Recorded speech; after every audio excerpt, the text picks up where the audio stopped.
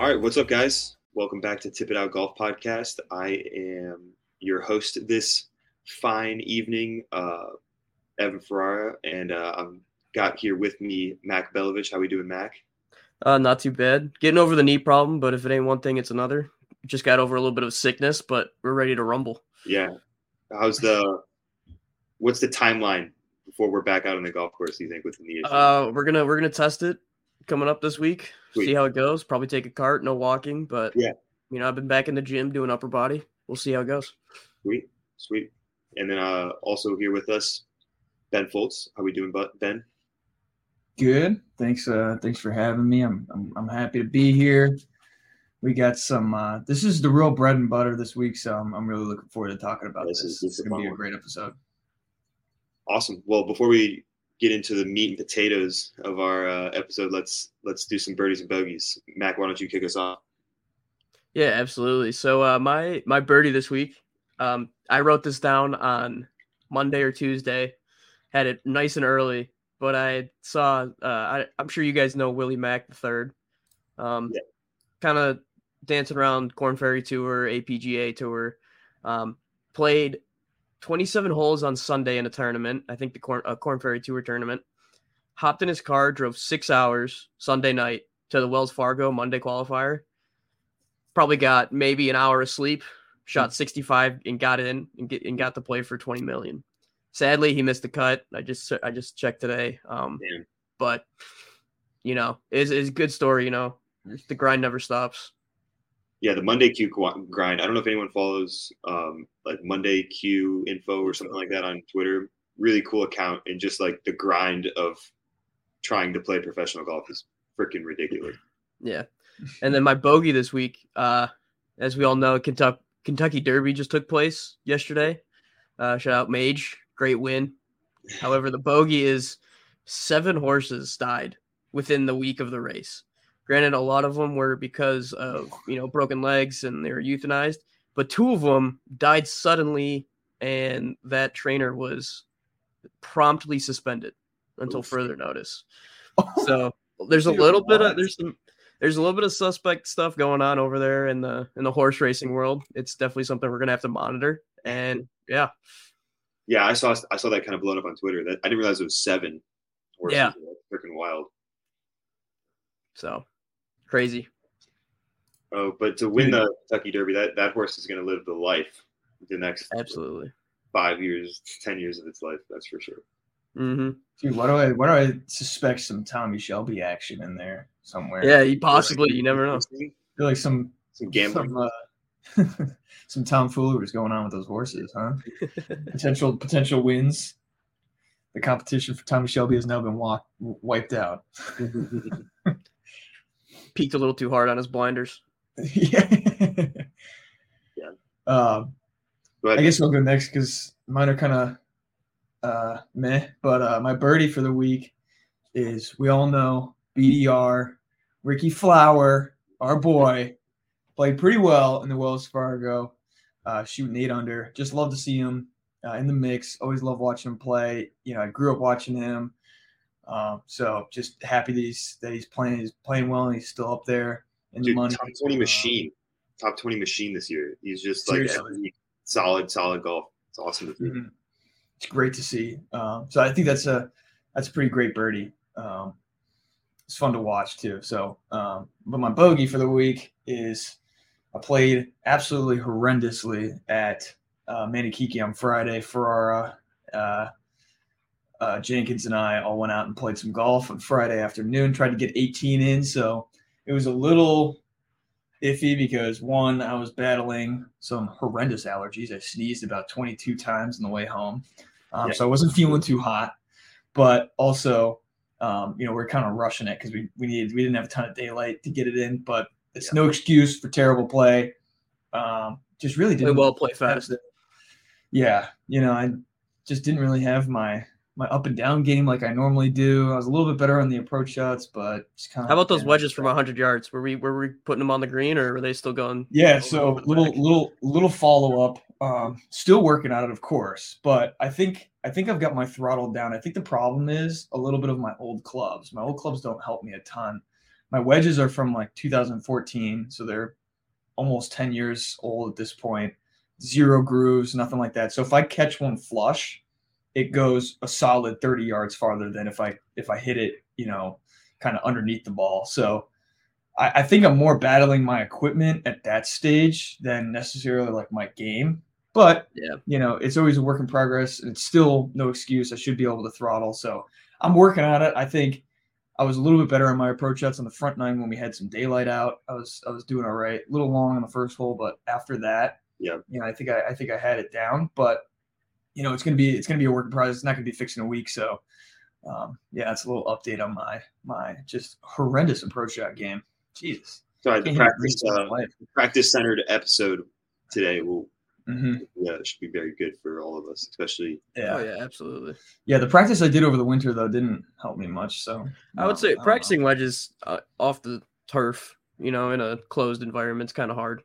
Yeah, or just on a simulator. I mean, 62 yards looks a little bit different in person, blah, blah. So, yeah, I'm still working on it, but, thanks for asking for an update.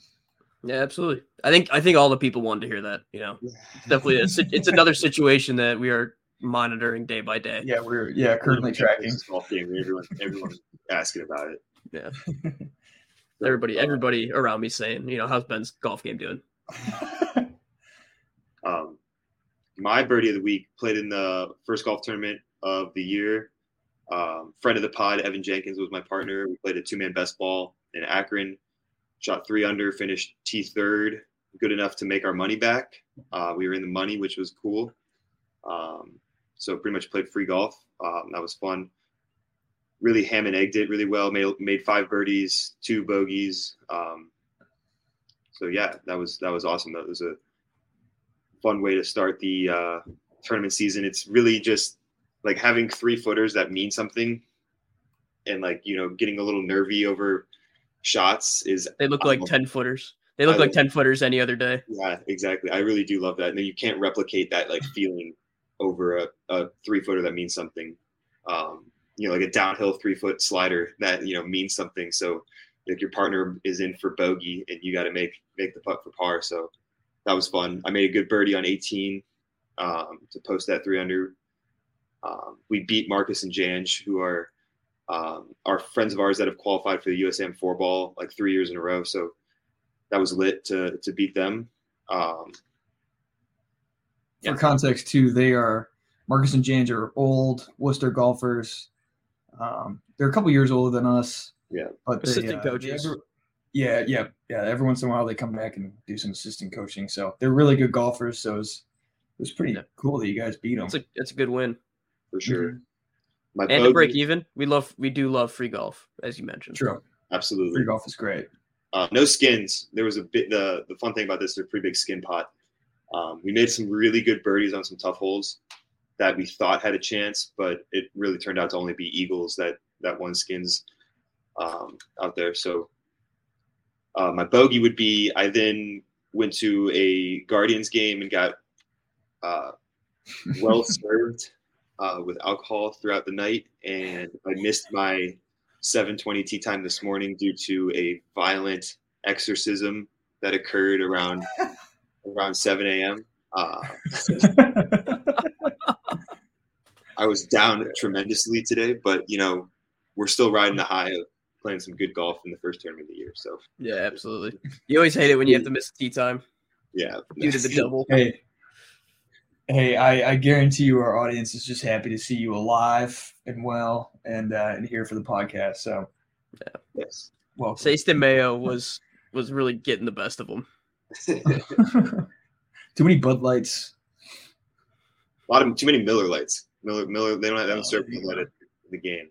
Nah, I think I know why. Miller lattes were on reload all night. So, cool. So, this episode we've been kind of talking the past couple episodes. We kind of want to keep a similar theme. We talked about breaking 100 breaking 90, and then we thought it was important before we kind of dive into breaking 80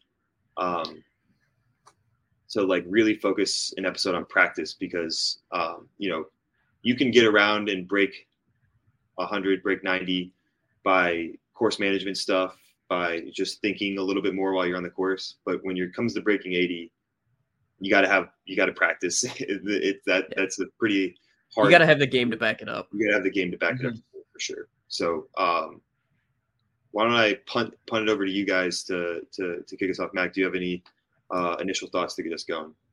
Yeah, absolutely. I think I would start by saying there's more or less 3 types of practice that I think we're going to focus on and that need to be addressed. Is like, one, you have your normal practice. You're going to the range. You have no intention of playing. This is, you're really grinding. You're really working on your swing. The other one is like practice before a round. You may work on your swing a little bit. You're just working on hitting shots or, working on an aspect of your game. And then you want to take it out on the golf course, no pressure to try and implement it on the course. And the final one is like not necessarily practice, but tournament warm up, or, you're going out to play for score. Yeah. How do you go about getting your game ready to go out and play the best golf you can? Yep. Well, let's start first then with just, we got a range day. We're going to go spend some time on the short game practice area. What are some things that are important to you when doing that? Yeah, absolutely. I would start it off by saying we're not even going to go to the range yet. We're going to go loosen up. We're going to go stretch, maybe even get a little workout in. Mm-hmm. If you're feeling adventurous. I think it's really important, especially when you're taking that many swings, because you're doubling, tripling the amount of swings you're taking any other day on the course. Yeah. So it's really, it's really important to, avoid injury. But, I like to start it personally, actually, on the putting green. I like to work on my putting first before I do anything. Might just be because the putting green's closer to the clubhouse than the range. Yeah. But no, I like to, work on my pressure cooker putts, my inside of 5 feet, inside of 6 feet putts. Maybe work on a little bit of alignment and work on, my start lines and hitting the high point of the putt, stuff like that. Just seeing the break, maybe a little bit of lag putting. And then I will go to the range. I think I'm a little against the grain here, is I actually don't start with a wedge. I prefer to start with a 7-iron and hit, slow tempo, knock down 7-irons, maybe 100, 120 yards with an alignment stick to really make sure that I'm compressing the golf ball, keeping my hands in front of the club head. It's something I'm always working on. So something like that. And then maybe move into maybe taking a few videos of my swing, seeing, where I'm going wrong, or if I had just had a lesson, working on those feels or those swing changes that we discussed in the lesson. And once you do that, I think it's really important to swing normally and try not to think about it like you would be out on the golf course. And then one other thing I'd like to add to that long range practice is, I think this is the most important, is mixing up your clubs. I think you guys can also agree with this. I kind of learned it in college from our coach. I had never really heard it before, but what you want to do is, you don't want to go through the bag 9-8, 7-6, 5. You want to, maybe start with a 7-iron, drop down to a 9-iron, go up to a 4-iron. You want to mix it up because the clubs are different. I don't think really anybody listening to us is playing one length unless you're Bryson DeChambeau. Yeah. So I think that's really important because, the swings are more or less the same, but it's definitely a very different feel. So, you're never going to have the same, you're never going to go 9-iron, 8-iron on a golf on the course. Yeah. So really trying to replicate in your practice the feelings of being out on the golf course, trying to execute shots, stuff like that. I think I like what you said. Like, I usually start with a wedge. You start with a 7-iron, but I think the key to both of our starts of a practice session is like half swing. I'm not taking full swings to start. I'm taking half swings, like dialing in that feel from your waist to your waist, no matter what club you use, whether it's a wedge or a 7-iron. And just like, that's where the money's made. Like if you can control your tempo, make pure contact with a half swing. That's like the name of the game. So yeah, I always start with 50-yard wedges, 60-yard, 70-yard wedges, like just trying to dial in like a half swing, flush a couple half swing shots, really feel where, and also I like what you said there. I think if you're ever going to the range just for going to the range, you should lay down an alignment stick or a club and really, where am I aiming? Let's practice with a purpose. Let's always have an alignment stick down if we're, having just a defined range session. So we keep our alignment in check for sure. Yeah, absolutely. My strategy is very similar to you guys. I mean, I also like to start with a 7-iron Mac, but that's mostly just because it's a club that I know that I can hit really consistently. And once I start hitting it consistently, then I know that I'm ready to kind of break out to other clubs. I do jump around a bit though. I don't have any like, I go 7-5 driver or something like that. Like I don't have it's very feel based, but absolutely use an alignment stick, keep things consistent. The two things that I did want to say here though, with just general practice is I think these are two big things that I try to remember a lot. And I'm still working on definitely, but definitely the biggest thing with hitting balls is there's a difference between just going to the range and just whacking away at balls versus actually practicing. And what I mean by that is you can go to the range, get 2 large buckets, hit all of them in a half an hour, and then leave, right? But that's not really practicing, right? It's almost better to get a small bucket of balls and take an hour and a half to hit every shot. When you're really lining it up, you're really trying to think of a scenario, hit a certain type of shot, practice a certain type of swing or do something like that. Because it really nails in what you're trying to emphasize, right? Which is consistency. And I'm here to practice, so might as well practice. Every once in a while, I find myself going to the range and just kind of whacking away at balls. And yes, reps is really good. If you're trying to get better, hitting more golf balls is never a bad thing, right? So if you're going to the range and you find yourself doing this, it might not be the end of the world. But if you're really trying to get better, it is good to try to focus your practice, right? Like we've been saying this entire time, focused practice, right? So that was one big thing. But the other thing that I want to mention too is, and this is more with regards to putting, I would say be very careful if you go to a course with no intention of playing and then only hitting putts based on speed.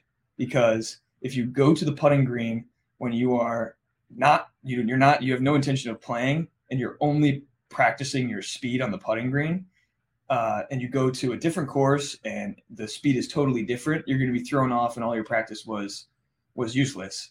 So I think the best way to combat this is, go to the putting green, practice some speed, but don't look at just speed, right?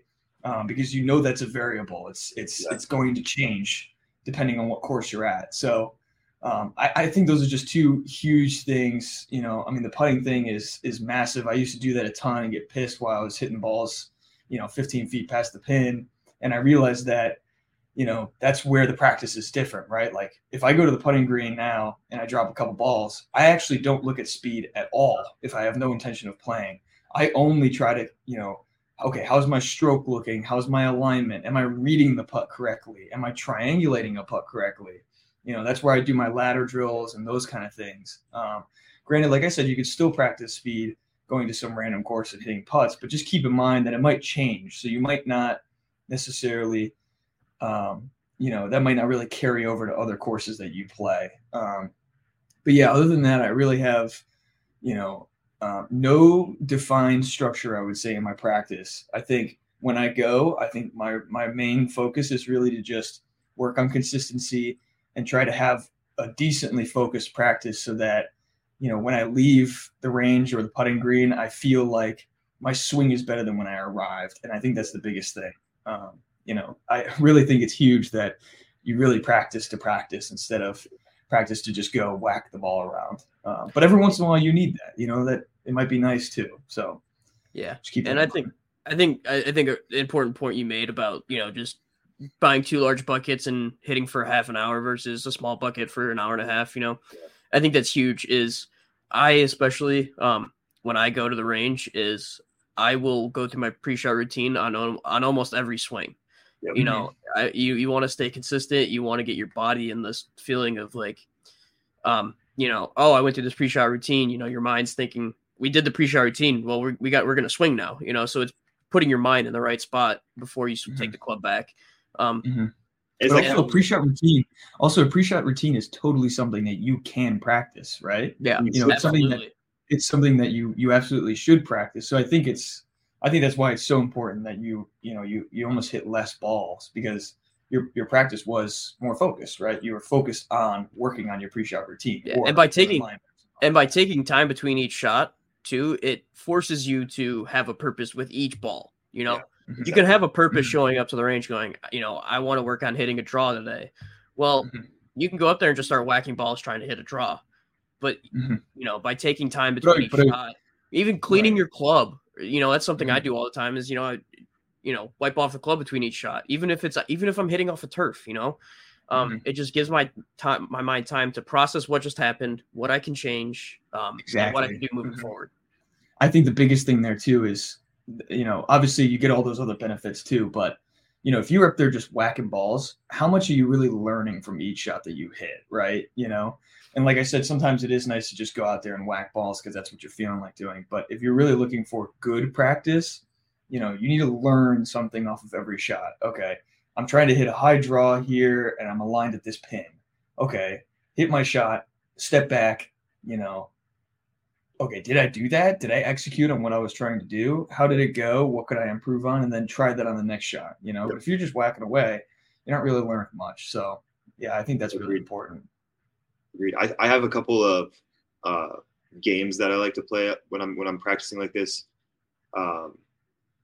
I'm traditionally a draw. Like, I like to draw the golf ball, but I think it's important to, like, practice shot shapes going both ways while you're you know, working on the game. So I'll pick a hole or pick a target and try to hit 2 draws into that pin, and then reset and try to hit 2 cuts into that pin, you know, or target.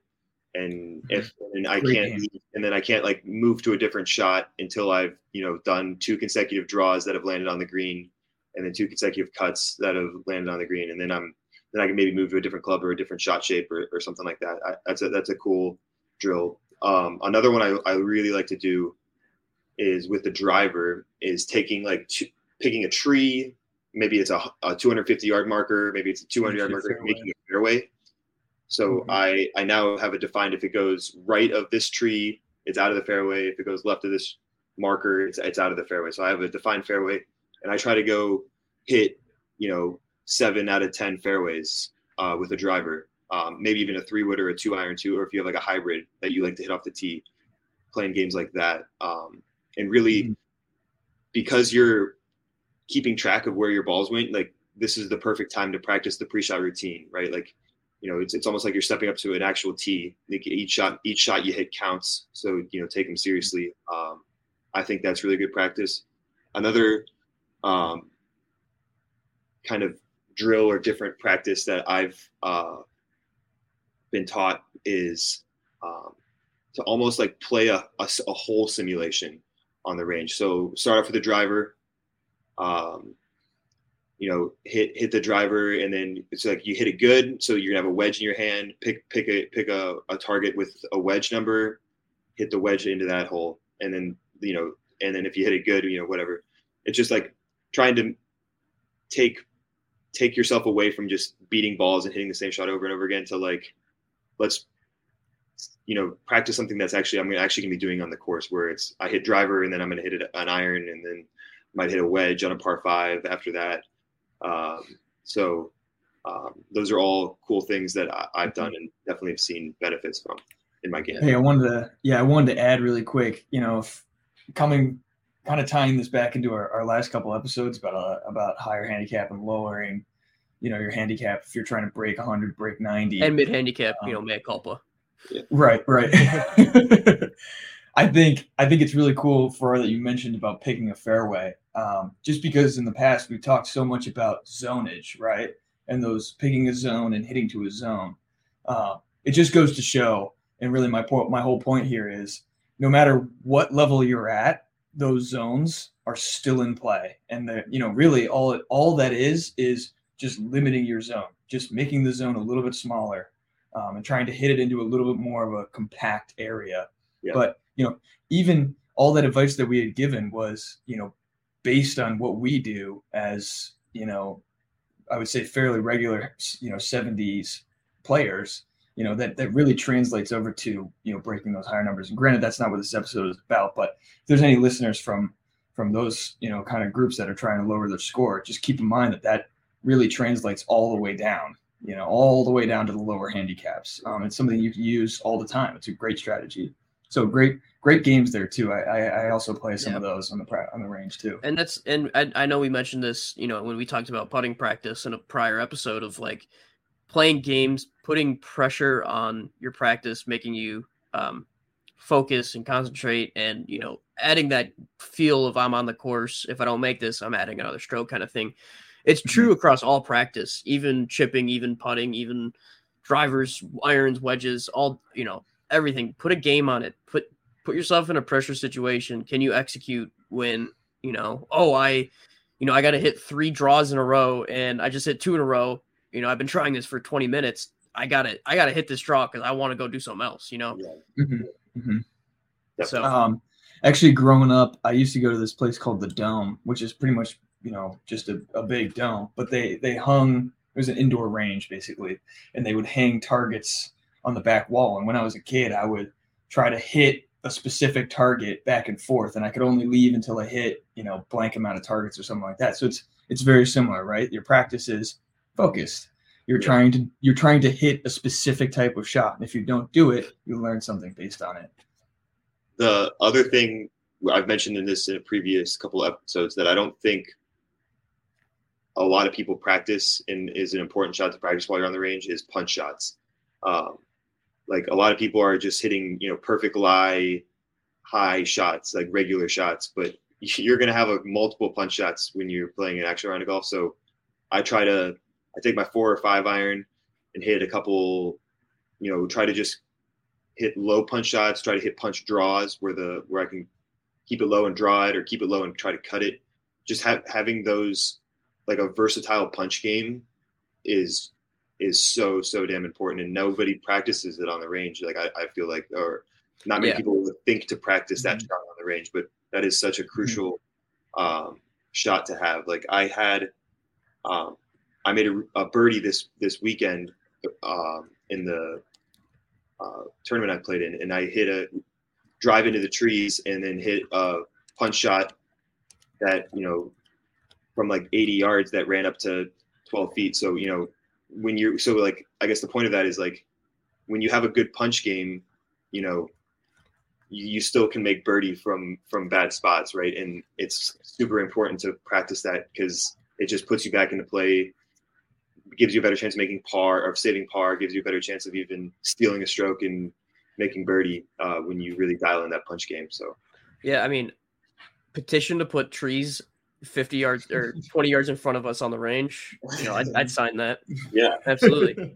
You don't have any trees on the range, so that's why nobody practices the punch game. And to your point, though, of like, hitting different shots, and especially like punch shots, is have fun. We're talking about all this and it sounds so serious, but have fun when you practice, play your games, all that, but also, like, try hitting a flop shot with an 8-iron, just any shot you try and hit, it teaches you how the ball reacts, how your hands react, how you swing the club.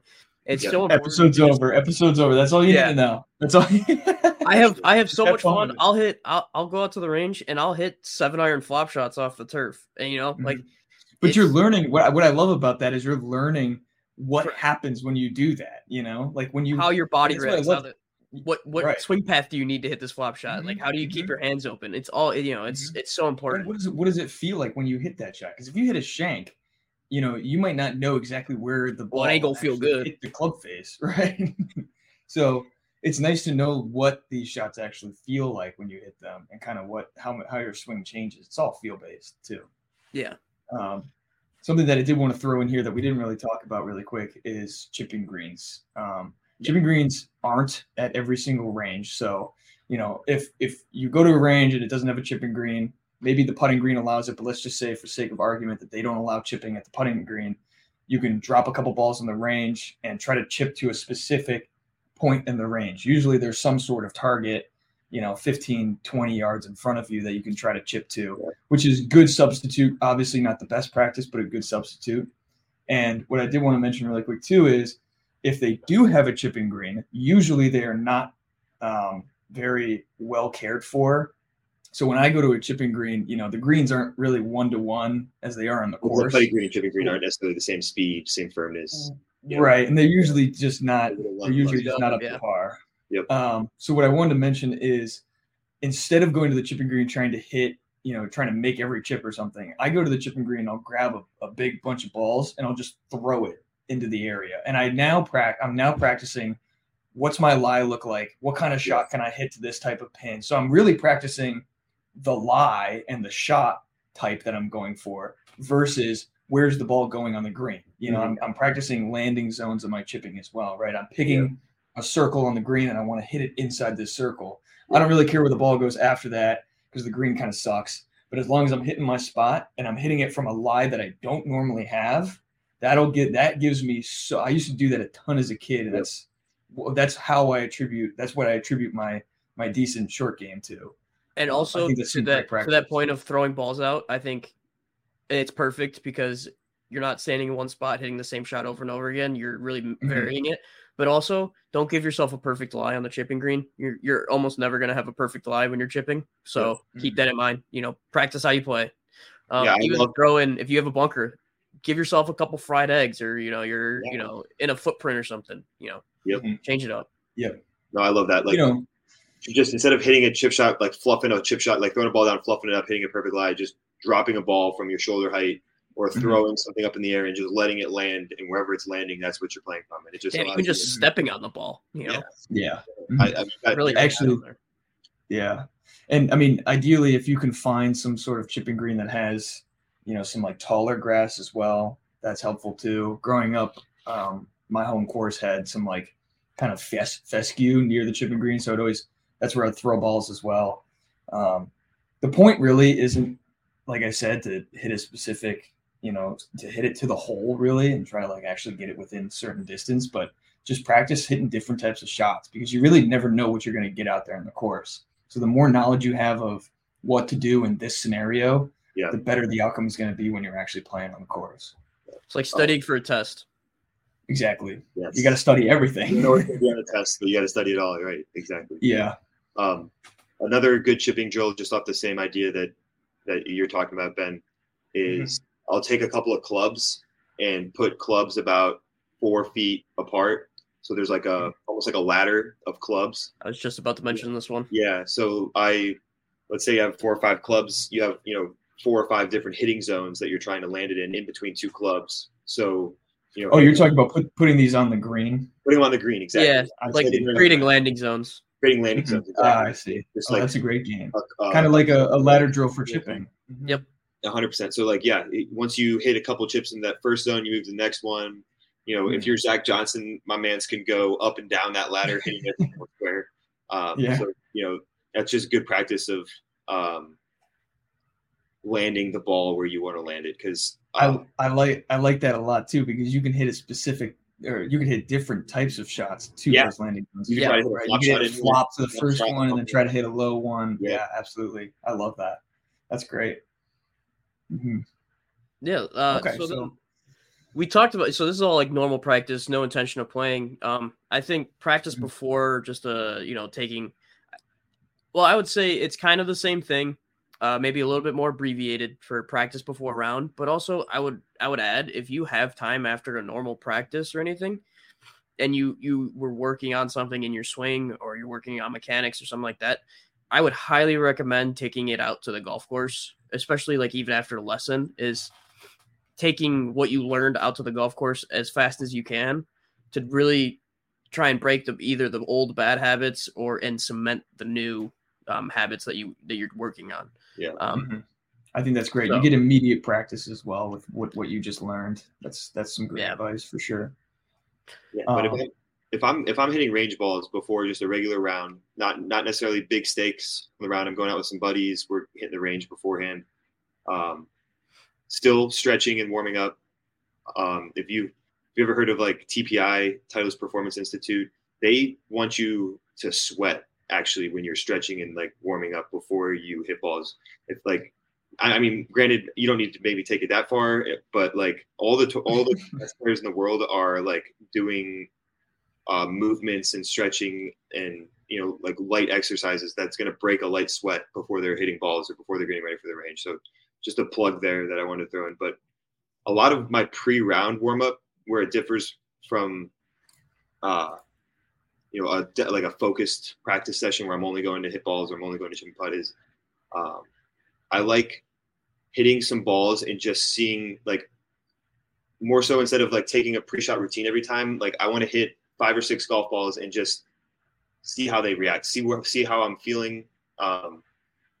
So like, it's like, oh, I'm kind of pushing it a little bit today. I'm kind of cutting it a little bit today. And I'm not trying to necessarily fix, I never try to like fix something on the range. I more so just like note that it's like, okay, my ball is starting a little bit right of where I usually started. So I'm just going to make note of that. And I'm going to take that onto the course with me, or I'm going to use that, keep that in the back of my mind, that that's what's happening. And I'm going to, bring that to the course. So a lot of my range sessions before rounds are just to get loose, see how the ball's flying, and making note of what some feels are and like what the ball's doing, and then trying to use that to take it on the course. But yeah, I think that's the biggest key between just a normal practice session and a pre-round warm-up is, in a normal practice session, you're working on trying to get it straight or get it to draw or get it to fade, blah, blah, blah. I think in a warm-up, you're just making note of it. You may try and fix it to get, better contact, but besides that, you're just light changes, but you kind of got what you got that day, right? You got what you got, and you got to take it on to the course. Mm-hmm. The only thing that I'll tack onto that too is on the range. This kind of goes hand in hand for, high stakes play, but also just going out for fun, is I like to look at the conditions every once in a while. The conditions, I'm not looking at wind and that kind of stuff. I'm more looking at just how the ball flies. If it's humid out, the ball doesn't fly quite as far. So I kind of get a decent gauge for my distances. Sometimes not the greatest gauge, but it is nice every once in a while to be like, oh, okay, my 8-iron only went, 170 this time instead of, 180 or something like that. And it's nice too, if you consistently go to the same range, even if there's not many targets, you can still kind of tell, like, oh, I'm coming up 10 yards short of where this club usually goes with these crappy range balls. So it's kind of like a a ratio to actual play. Yeah, it's really just data gathering, in all honesty. Without high stakes play, it's you're really just trying to gain more information on how you're swinging, what the ball is looking like. What are you doing consistently that might not be great, but what are you doing consistently? And then even after the round, going back to the range and trying to work on what happened during the round. I think another. Oh, go ahead, Farrar. Oh, okay. I was gonna say, like, we've all had those range sessions where we're like really struggling. We're like can't make contact. The ball is just doing all different kinds of things, and like everyone's had those like bad warm ups. I think if you start to feel that on your warm up, what I like to do is like start to resort to half swings, and like let's start making some solid contact on some half swing, 3/4 swings. If I'm hitting shots and they're going all over the place, I'll be like, all right, let's take a step back. Let me grab my pitching wedge, and I'm going to try to hit this pitching wedge 100 yards or 90 yards. I'm just going to hit half swings, focus on good contact, then maybe hit a couple of full swings, and then I'm ready to go. Like that's a good way to prevent the panic of a bad range session, before going to play. Something I've done. So yeah, absolutely. My dad and I call that going back to the fundamentals. Right? Absolutely. Like those are I have a baseline golf swing, and every once in a while I'll deviate from my baseline golf swing. So, just in order to get that back, I go back to that baseline and just, hit the ball straight with decent contact. That's really all you want, I think, one of my coaches, or one of my swing coaches I used to have, that was my first like 3 lessons with him. That's literally all we did was hit a 7-iron 100 yards. Yep. It's like, if you can do that, you can crank it up to 110. but Yep, you have to know how to do that first. Yep. I would also add, kind of tournament warm up, maybe go through a little bit of like a routine that I like. Okay, so now we're moving to, we got a money game with a money game going, or tournament. You text your buddies. They said $5 a hole. Yeah, you're keeping skins, playing NASA or something like that. But yeah, so what I like to do is I'll do my gate putting drill, the 3 foot, make sure you're getting square contact. I won't put any tee down, but I'll do a little clock drill as well. And that'll take maybe from all sides of the hole. Yep, I like that. And that'll take maybe 10 minutes at most. Yep. Nice and short. And then I'll go to the range and I will warm up with the 7-iron. My warm-up drill with the 7-iron and the alignment stick on my shaft kind of deal, which is all personal preference for me, or hitting, for you guys, maybe hitting, some knockdown wedges or, stuff like that. Yep. And then I'll jump through the bag. If I've played a practice round, or maybe I'll look at the scorecard, see how long the par 3s are, and I'll, focus a little bit more on those yardages, or knowing, from a practice round, I've had these yardages a lot in the practice round. I'll, try and do that again. And then hit a few drivers, go chip and putt, or go chip if I can, if they have it, or, hit some chip shots on the range. And then I'll go putt for another 20, 25 minutes. Just going all over the place, speed, varying the distance, getting some speed measurements. What I like to do is find a straight putt with a little bit of up or downhill slope. And I'll go for like a 20-footer, and I'll hit 2 or 3 balls down to the bottom flag and 2 or 3 balls back up to the top flag, and just kind of see how fast are they going downhill, how fast are they come, or how slow are they coming back uphill. Yep. Really gathering information on those speeds. And then once that's all done, I got 10 minutes to my tee time, maybe relax a little bit, just get in the headspace. But what I like to do, like immediately before I tee off, before I go to the tee box, is go back to the range and go, okay, what's my first tee shot going to be? Am I hitting driver?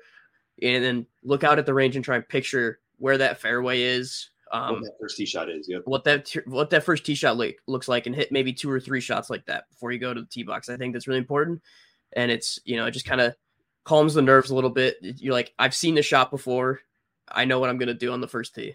Yep. No, that's great. I think you had some awesome points there. If I could echo one that I didn't learn till college, was looking at the yardages the par 3s are playing, and then purposefully hitting those shots on the range. That's awesome.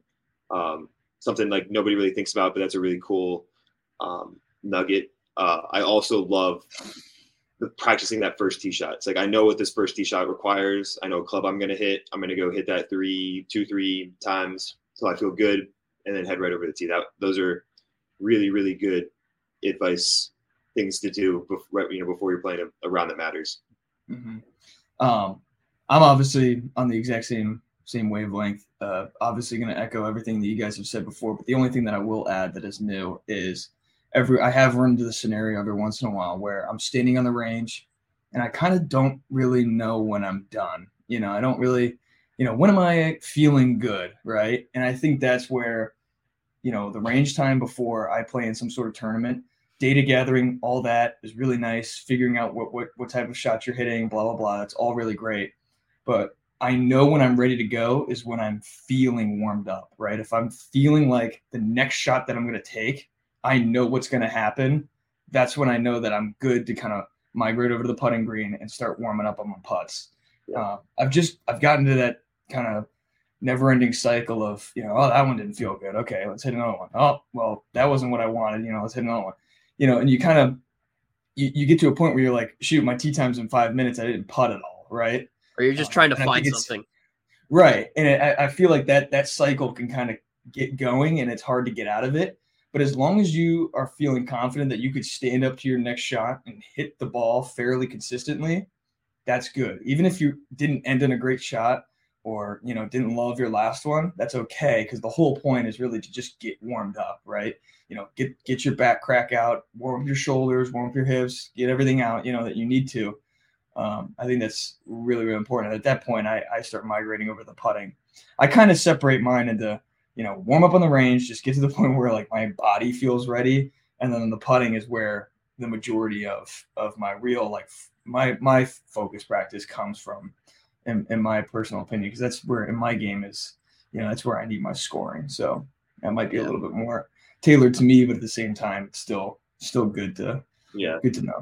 A cool thing that I've been told too is like, so like I love what Mac does, and I try to do this too. Start on the putting green, hit some short putts, go to the driving range, work on those par 3 yardages, work on wedges, maybe play that driver game where you try to hit a couple in the fairway or you practice that first tee shot, then going back to the putting green, focusing this time a little bit more on speed. Also, I think you should hit chip shots and see how the ball is reacting with chip shots, because it could be wet and the ball could be like sticking and grabbing. It could be really firm and fast and the ball's releasing really far. I think you need to figure out how the ball is reacting around the greens is really important. And then right before your tee time, what I like to do is give myself like a 2-footer, like almost like a gimme almost, and make like 3 2-footers, like see if just the ball go right in the back of the cup right before I go to the first tee. Easy. The Dottie Pepper special. It's just like you're not trying to like grind over this 5-footer that you're only going to make 55 to 60% of the time. No, go to a putt, like a straight putt that's 2 feet, and just watch 3 balls go in right before you head to the first tee.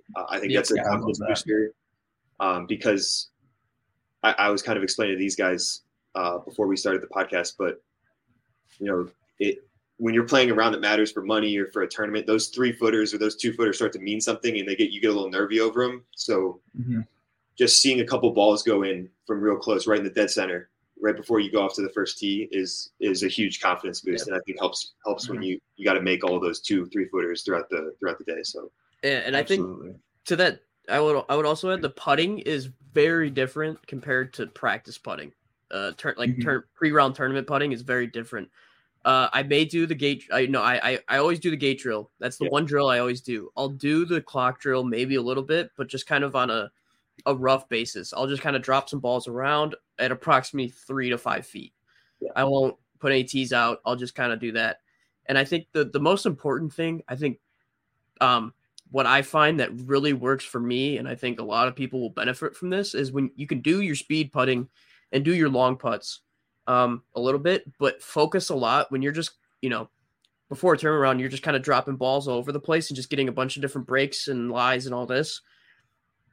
Focus a lot on dropping it between 8 and 15 feet. Don't go any farther than that. You'll see a few more putts going in, but it'll give you a little bit more confidence. Yeah.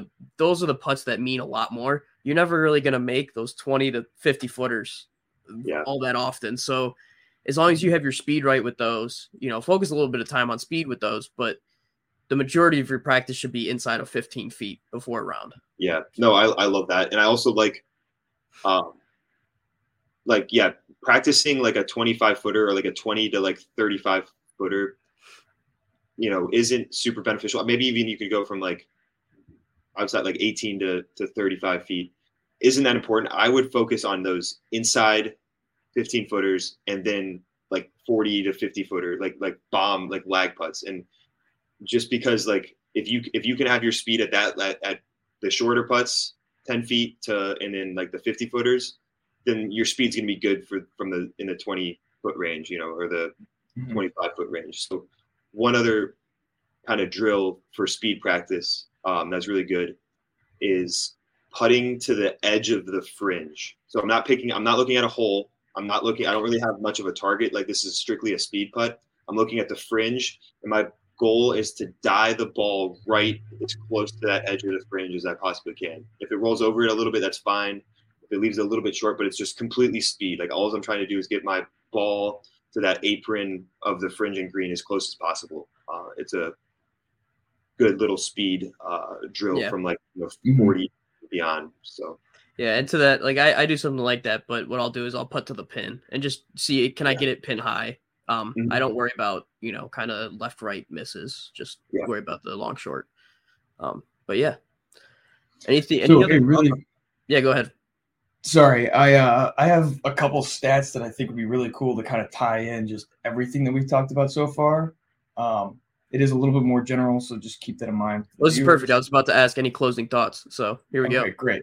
Yeah, so I looked up a bunch of stuff here. These are just good for, I think, if I'm somebody who's really trying to break 80 and I'm not currently doing it, I'm going to write down these stats and kind of just watch my own game and start to compare and just see kind of where my game's at, right? So I'm going to list off a bunch here, but just stay with me. So 8 handicappers on average, they average about 237 yards off the tee, and they hit about 47% of the fairways. They're 40% of the greens in regulation, aka 7.2 greens per round, which is less than half. So keep that in mind. You don't even need to be perfect. They up and down about 40% of the time from within 25 yards, and up and down from bunkers 24% of the time. They one putt 3.9% of the time. Or sorry. They have 3.91 putts per round on average, 11.7 two putts on average, and 2.43 putts per average, which is around about 33.4 putts per round. And every time they hit the green in regulation, they average around about 2.8 putts ish. So, obviously you're going for two putts, if you're in green regulation, but most of the time the average is higher than that. And then the last few here is just general score per par type.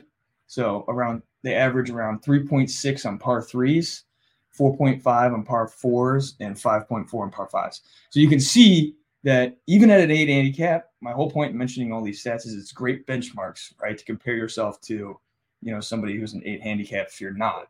But also, all this is emphasizing that you don't need to be parring every single hole, right? The whole point of breaking 80 is to just get more consistent, right? Just start making, if you're shooting 90 or, high 80s or something like that, your greens and reg is probably not 40% of the time, right? You're probably not hitting it 230 yards off the tee. So you're probably having more than 33 point whatever putts per round. Right. You're probably not getting. But also, yeah. So those are just really. Right. I love that. Those are really good benchmarks. And that you can keep track of. Yeah, and the last thing that I want to mention too is, both sides, whether you go up or down, right? Okay, I didn't hit 40% of my greens in regulation, but I also didn't have 2.43 putts. So my point is, they're correlated in a sense where you can kind of go, okay, well, I wasn't perfect in this scenario, but I made up for it in this scenario, right? Mm-hmm. So you might not be playing great on your putts, but that doesn't matter because golf is a journey, right? You're going to play multiple holes. If you double the first hole, it doesn't really matter because you have 17 holes to make up for it. So just keep that in mind that, yes, these are a great benchmark. You don't need to be perfect. You can go out there and have fun. And, you can still shoot in the 70s and absolutely suck on putting, but every single approach shot you hit was within 5 feet, So they're just benchmark stats that can really guide you in the right direction. If I can add one thing, I think you can learn a lot about what you need to practice and work on by keeping fairways in regulation, greens in regulation, putts. Like that's a really, just those 3 statistics are super easy to keep track of, and you can learn a lot about what you need to work on just by keeping those things.